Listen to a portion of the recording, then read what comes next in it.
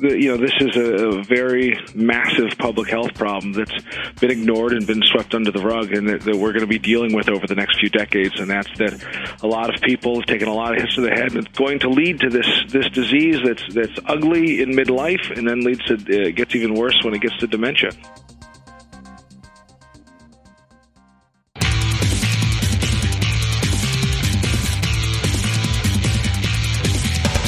This is Lawyer to Lawyer, the award-winning legal podcast with J. Craig Williams and Robert Ambrogi.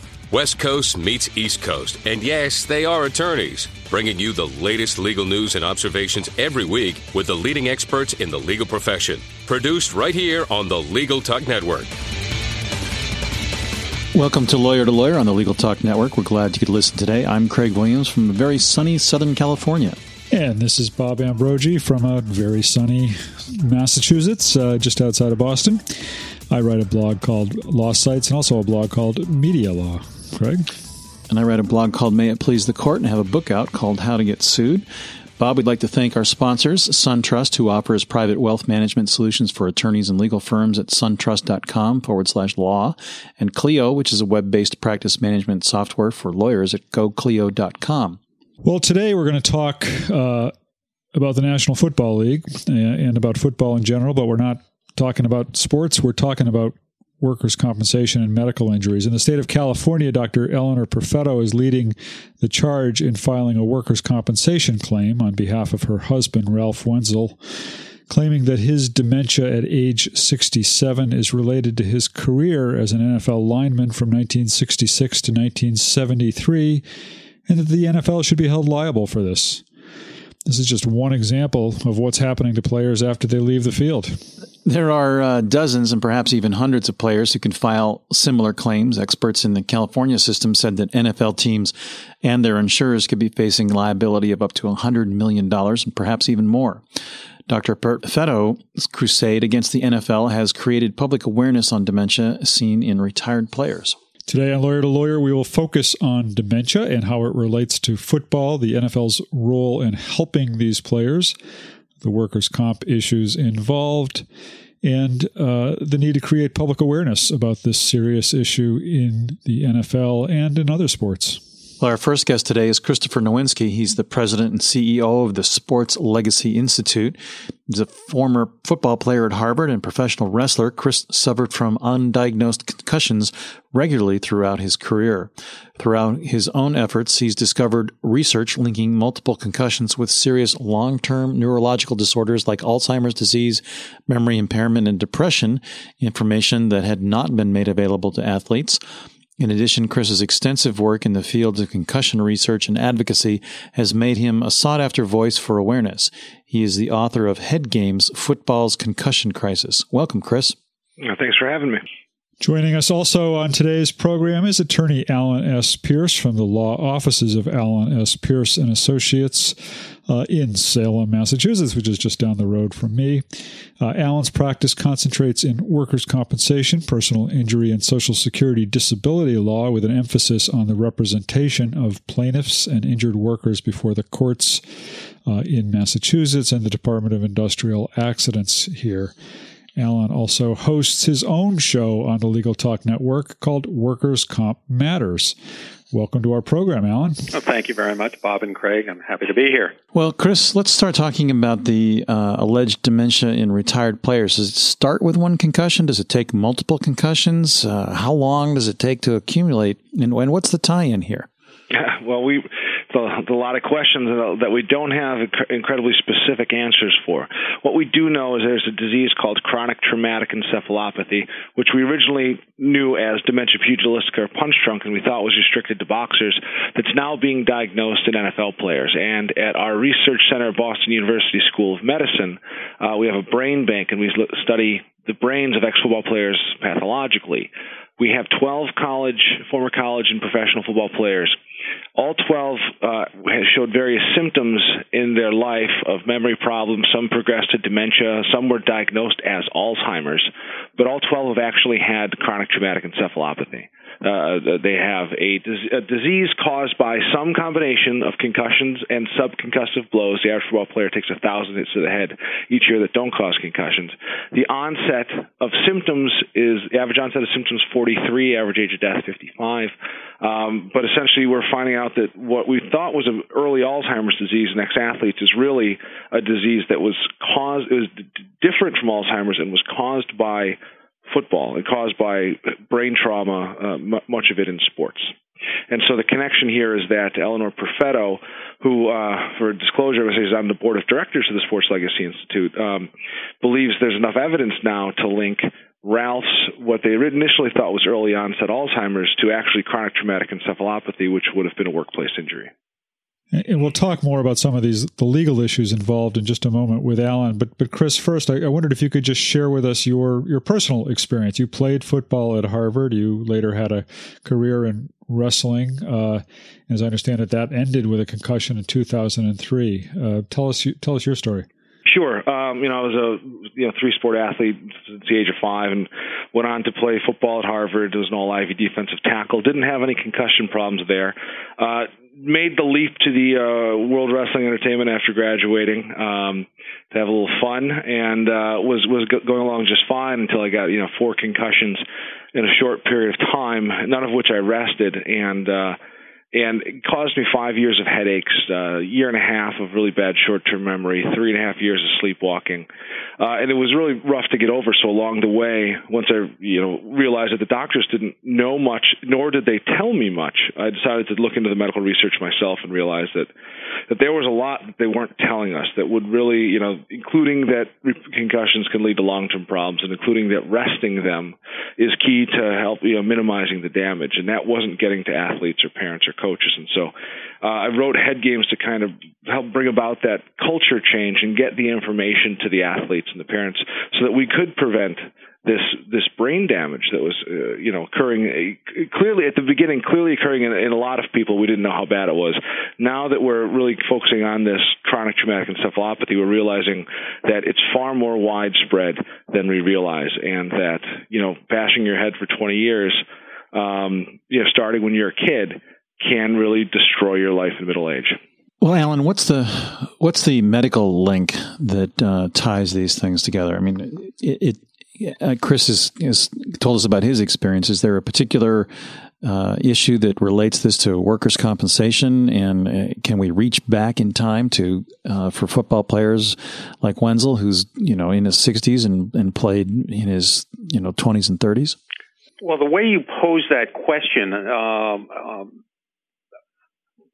indicates what the problem is from a legal perspective. On the surface, if a claimant can show a connection between either a specific injury on the job, or in this case on the playing field, and let's assume for the moment we're talking about a career-ending orthopedic injury, a hip fracture, a leg fracture, that's relatively easy to make a connection. When you deal with a condition that manifests itself many years removed from the last time a person played, you first of all have the medical issue of causal connection, that is relating a medical condition, an impairment, a disability, a need for treatment to an injury, and if not a specific injury, certainly the law in most jurisdictions recognizes the doctrine of repetitive stress injuries.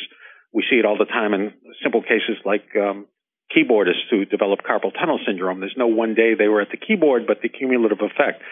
What Chris and others who have been researching this have found that there is a similar connection between repetitive head trauma over a course of time and the development now of this post-traumatic encephalopathy, dementia, pugilistic dementia, however you want to label it.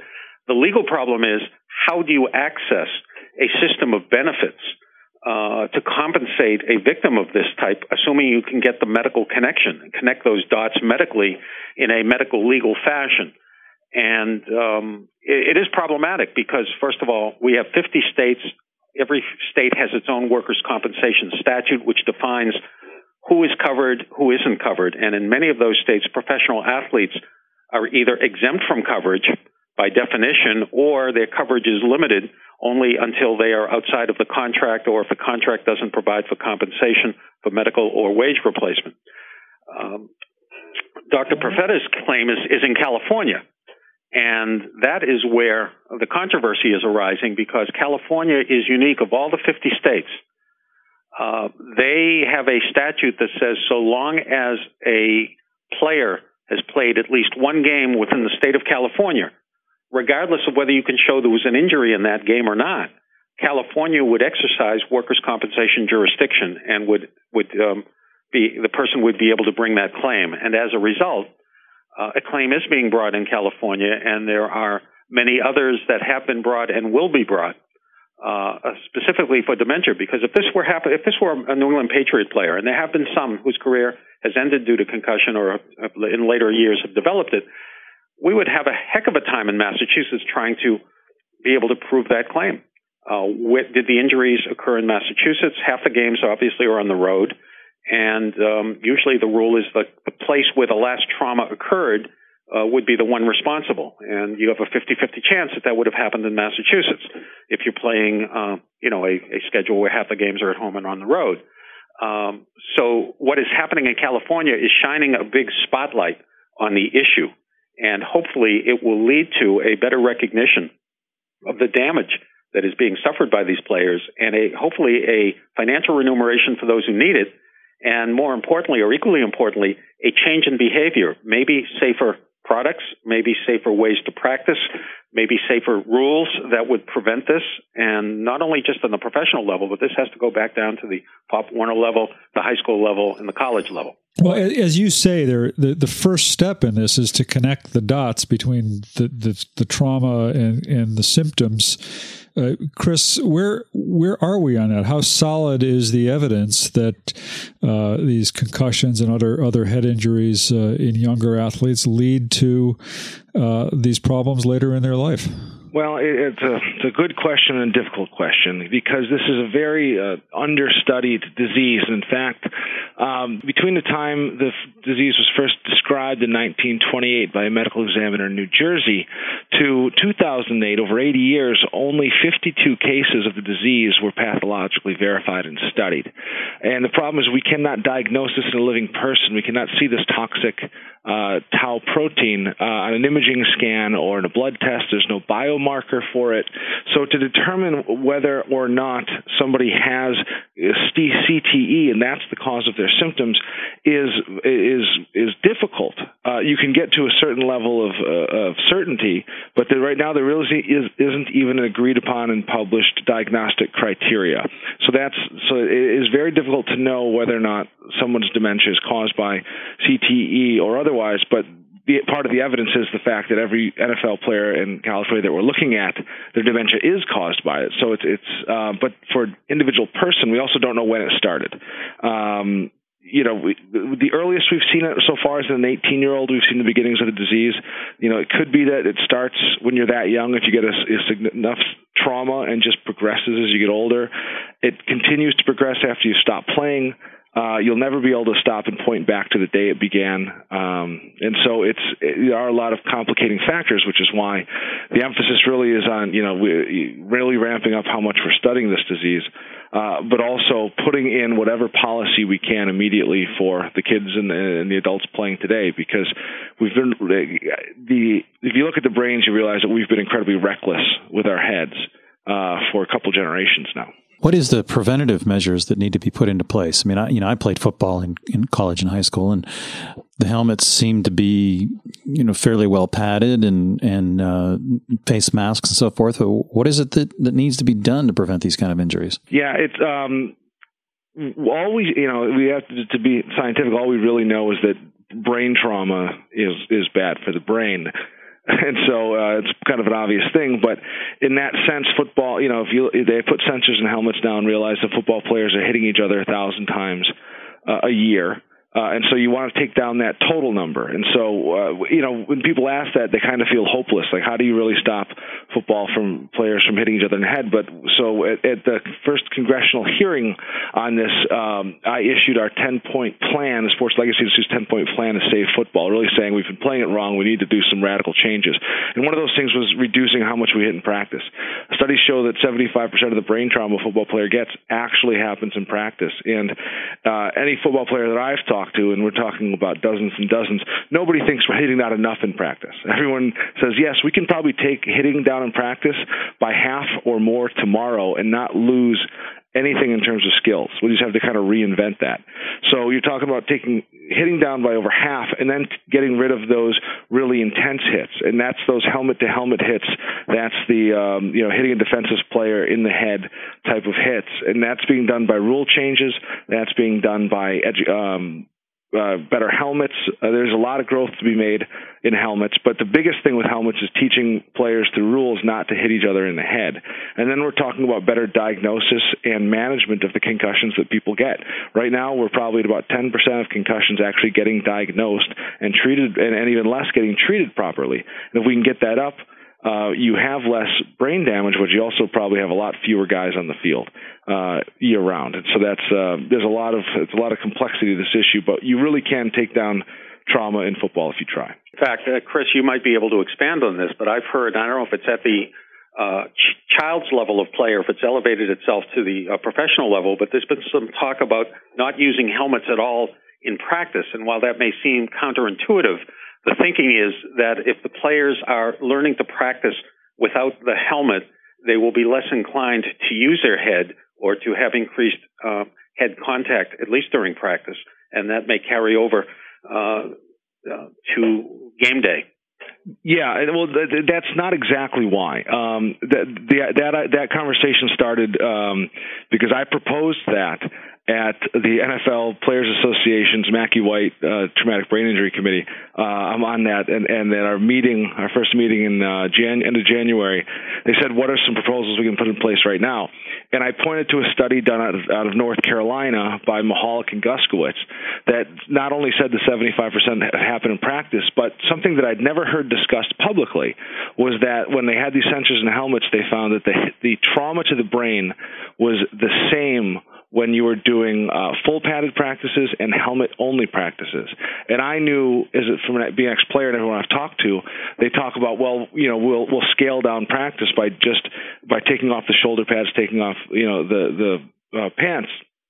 And we realized, that was the data that said, no, that's not going to help us. And I thought back to, our old, Thursday practices at Harvard, and I realized, when you have a helmet on, you're still hitting in the head. So the idea of taking the helmet off was making sure that we couldn't hit each other in the head, because it's going to hurt and it's going to bleed, and you're going to have some real problems if you do have head contact. And it was also to create situations where coaches think more innovatively about how can we practice without creating brain trauma. And you put that, it happened in hockey as well. You put that helmet on and suddenly people have less respect for the head and in play.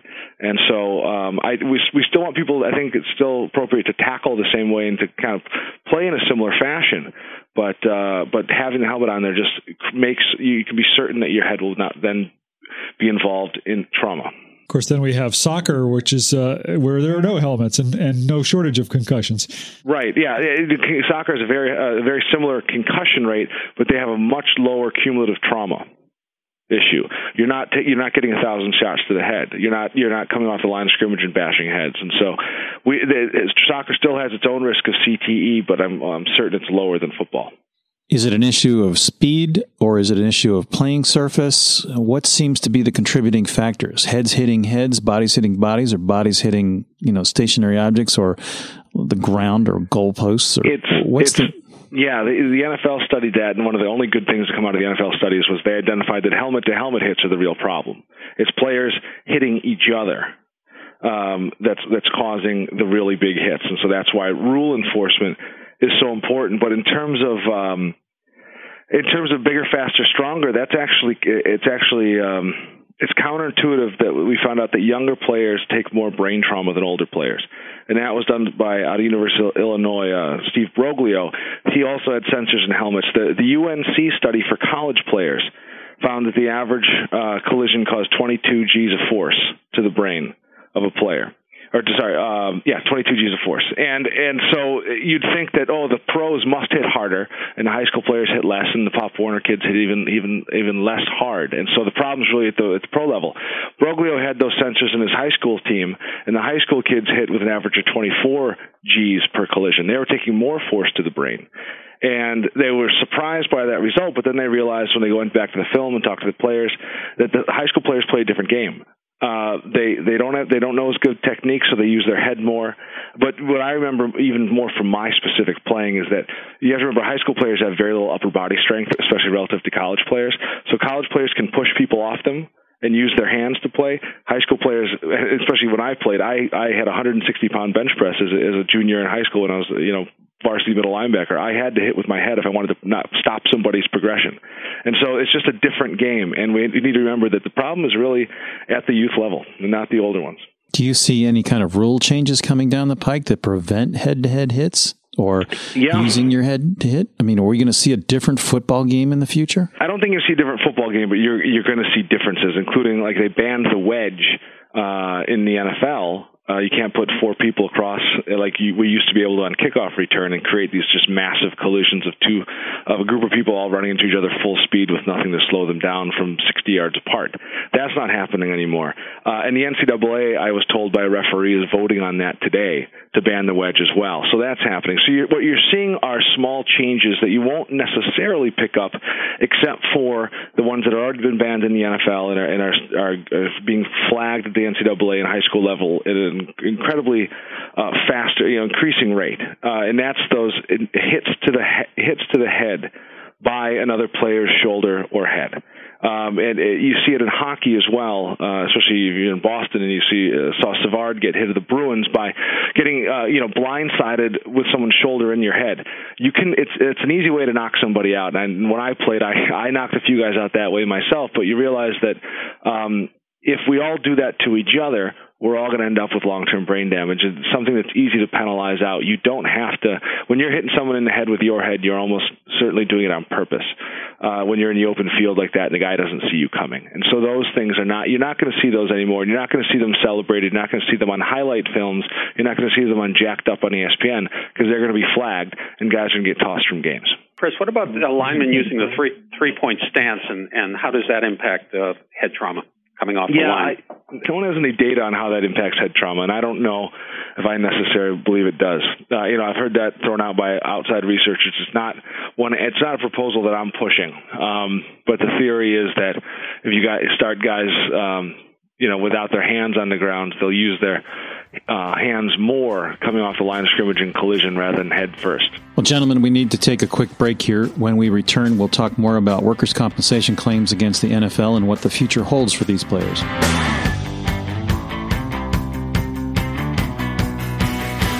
Has the recent economic climate affected the financial goals of your firm? Get back on track with help from SunTrust. Our private wealth management legal specialty group works solely with lawyers and their firms to deliver unique solutions designed for the legal community.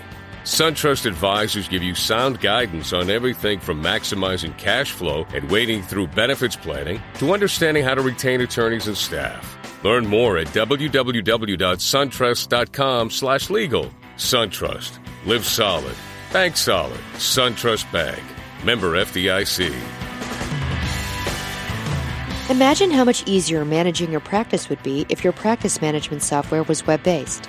Your practice would be available anywhere you have an internet connection, completely secure, backed up continuously, and most importantly, easy to use, allowing you to spend your valuable time building your practice instead of managing technology. Start simplifying your practice today with Clio.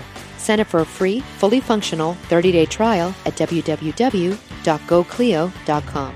Use promotional code L2L for a 25% discount.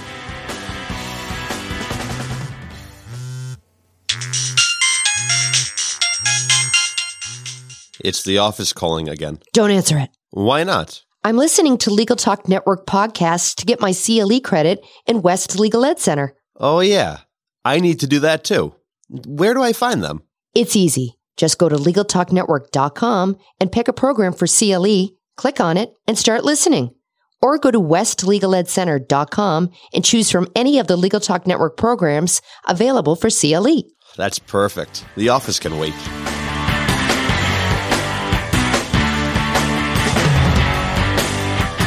Welcome back to Lawyer on the Legal Talk Network.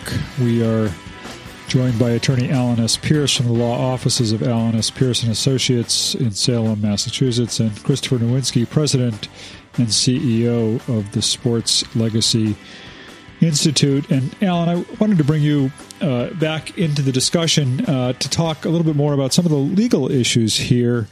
We've been talking about some of the workers' compensation aspects. I'm wondering whether two things. I'm wondering, first of all, whether some of the players who've been injured might have other remedies outside the workers' compensation system, and secondly, I'm wondering whether more needs to be done to prevent these in the first place. I'm thinking in particular of OSHA and whether OSHA should intercede here in some way.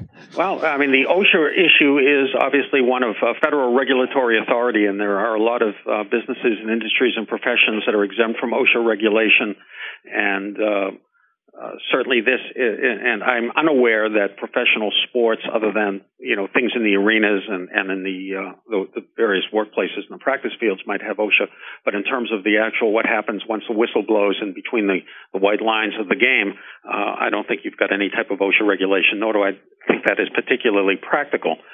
As far as the other question in terms of liability, workers' comp is considered a no-fault system, so that if there is a workers' compensation remedy available to an injured player, the employer, which would be the team, would not be liable for civil damages or tort damages, would only be liable, or its insurer would only be liable for the workers' compensation benefit.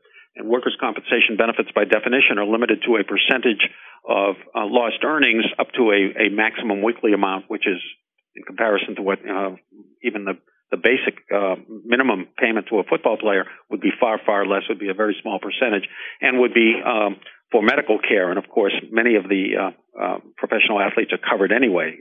Workers' comp steps in when they are no longer covered by either medical insurance or have a wage continuation or wage replacement. As far as liability on either the NFL or the parent organization or a helmet manufacturer, that would rest upon the general civil standards of tort law, whether there was negligence involved, whether you can make the connection between the negligence and the harm, and if you can prove it within the confines of the burden of proof with competent scientific and medical evidence, and also establish, where and when that happened. I mean, the helmet litigation has already been with us for a number of years, and, you don't have to have high-definition TV to see those warning signs on the helmets. Those wouldn't have been there but for the fact that helmet manufacturers were sued and were forced to make the helmets more safe. And hopefully there are ways to make them even more safe. So one of the benefits of civil litigation, or the remedies available, is not only to compensate somebody who's been harmed by the negligence of others, but equally important, to be a deterrent and bring to the marketplace an incentive to make the working world, in this case the playing world, a safer place. What's the NFL's response been to these cases? You're asking me? Well, I think the if NFL you have an answer to that, yeah. I mean, Chris can speak to the NFL from a medical perspective of how they have taken the research that Chris and others have done. And I think they've been, and I can hopefully Chris will agree with me, I think they are in the process of being educated to this research. I'm not sure they have undertaken their own independent research to show how dangerous this sport might be. The NFL's got interesting history on this. They were initially extremely critical of the pathological work, saying there was no evidence it was the same disease that boxers had, that there's no way to even believe it could be linked to the trauma they suffered in football, and they even published their own studies saying in the journal Neurosurgery, saying that they could not find any evidence of any long-term problems caused by playing football in the NFL. Since then, as the evidence has accumulated, they've changed their stance, and now they're essentially, I think they're the leaders on this issue. They're doing public service announcements for kids. They're the ones really thinking about how to change the rules. They're pushing this down through the youth levels and through USA Football. They said in the New York Times that they're going to help fund our research. They're not going to try to compete with it. They just want to help us do it. They've actually, a member of their 88 plan, which are people getting benefits for having dementia, passed away, and they called us and helped coordinate brain donation. So I really think they are, they've done a 180 and are trying to help figure this out. And I'd like to, people out there listening to this broadcast should understand. I know a lot of people will be critical of lawyers like me who are in the profession of bringing these claims and achieving a monetary award for somebody who's been injured. But the implication of doing this isn't just money.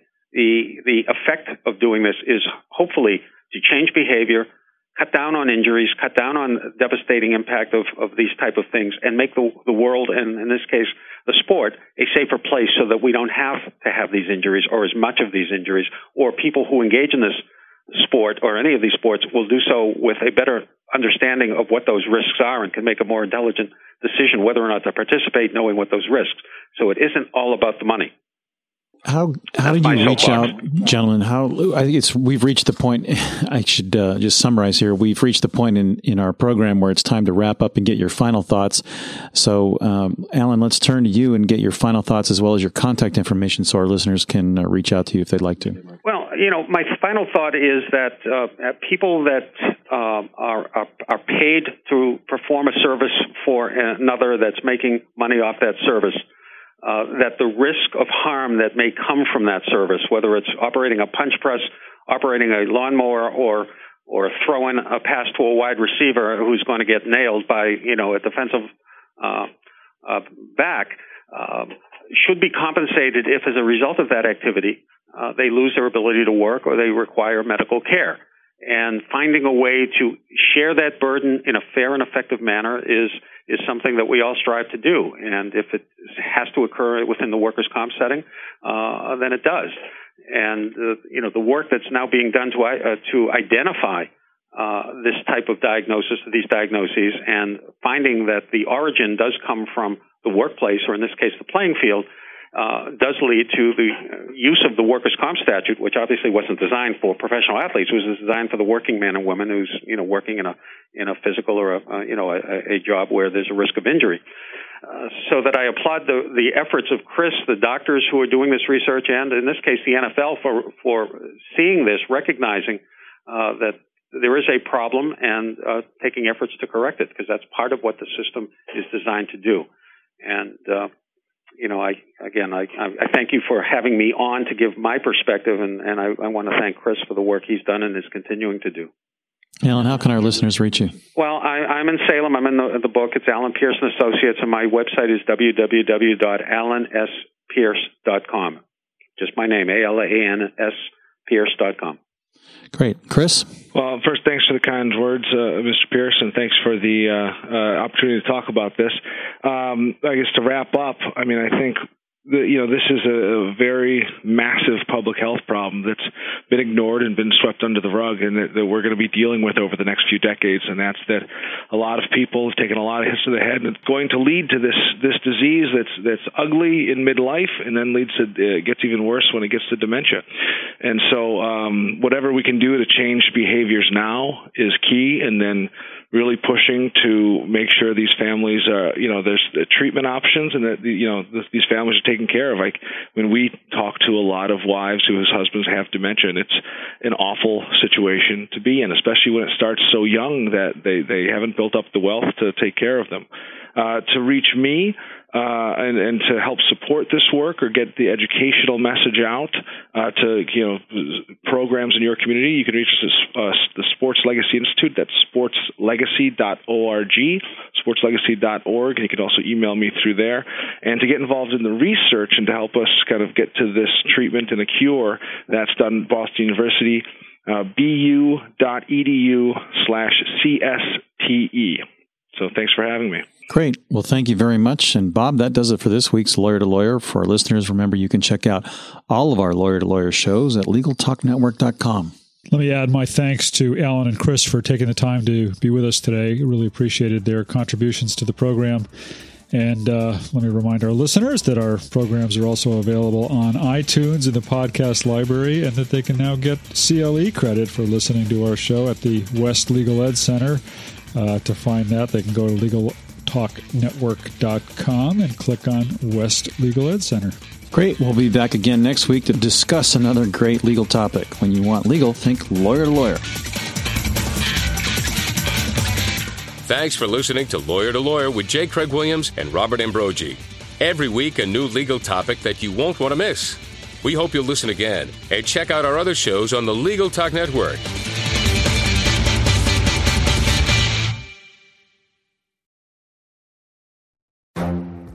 The Lunch Hour Legal Marketing Podcast, your resource for the tips and tactical advice you need to grow your business. Plus, keep up with the news and commentary you crave to stay one step ahead. It's hosted by me, Guy Sakalakis. And me, Conrad Som. Every other week, we break down the issues holding back your marketing strategy and talk about the changes you need to be prepared for. Check out the Lunch Hour Legal Marketing Podcast wherever you get your podcasts or on YouTube.